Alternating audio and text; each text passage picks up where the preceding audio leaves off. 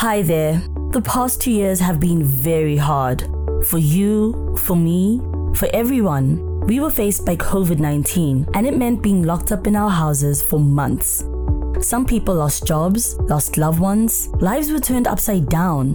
It's going back to normal, but it's not that easy. I wanted to remind you to take things slow. Be kind to yourself. Talk to someone about how you feel, whether it's stress, trauma, anxiety, or depression. Find the mental health support that suits you. You're not alone. Your mental health matters.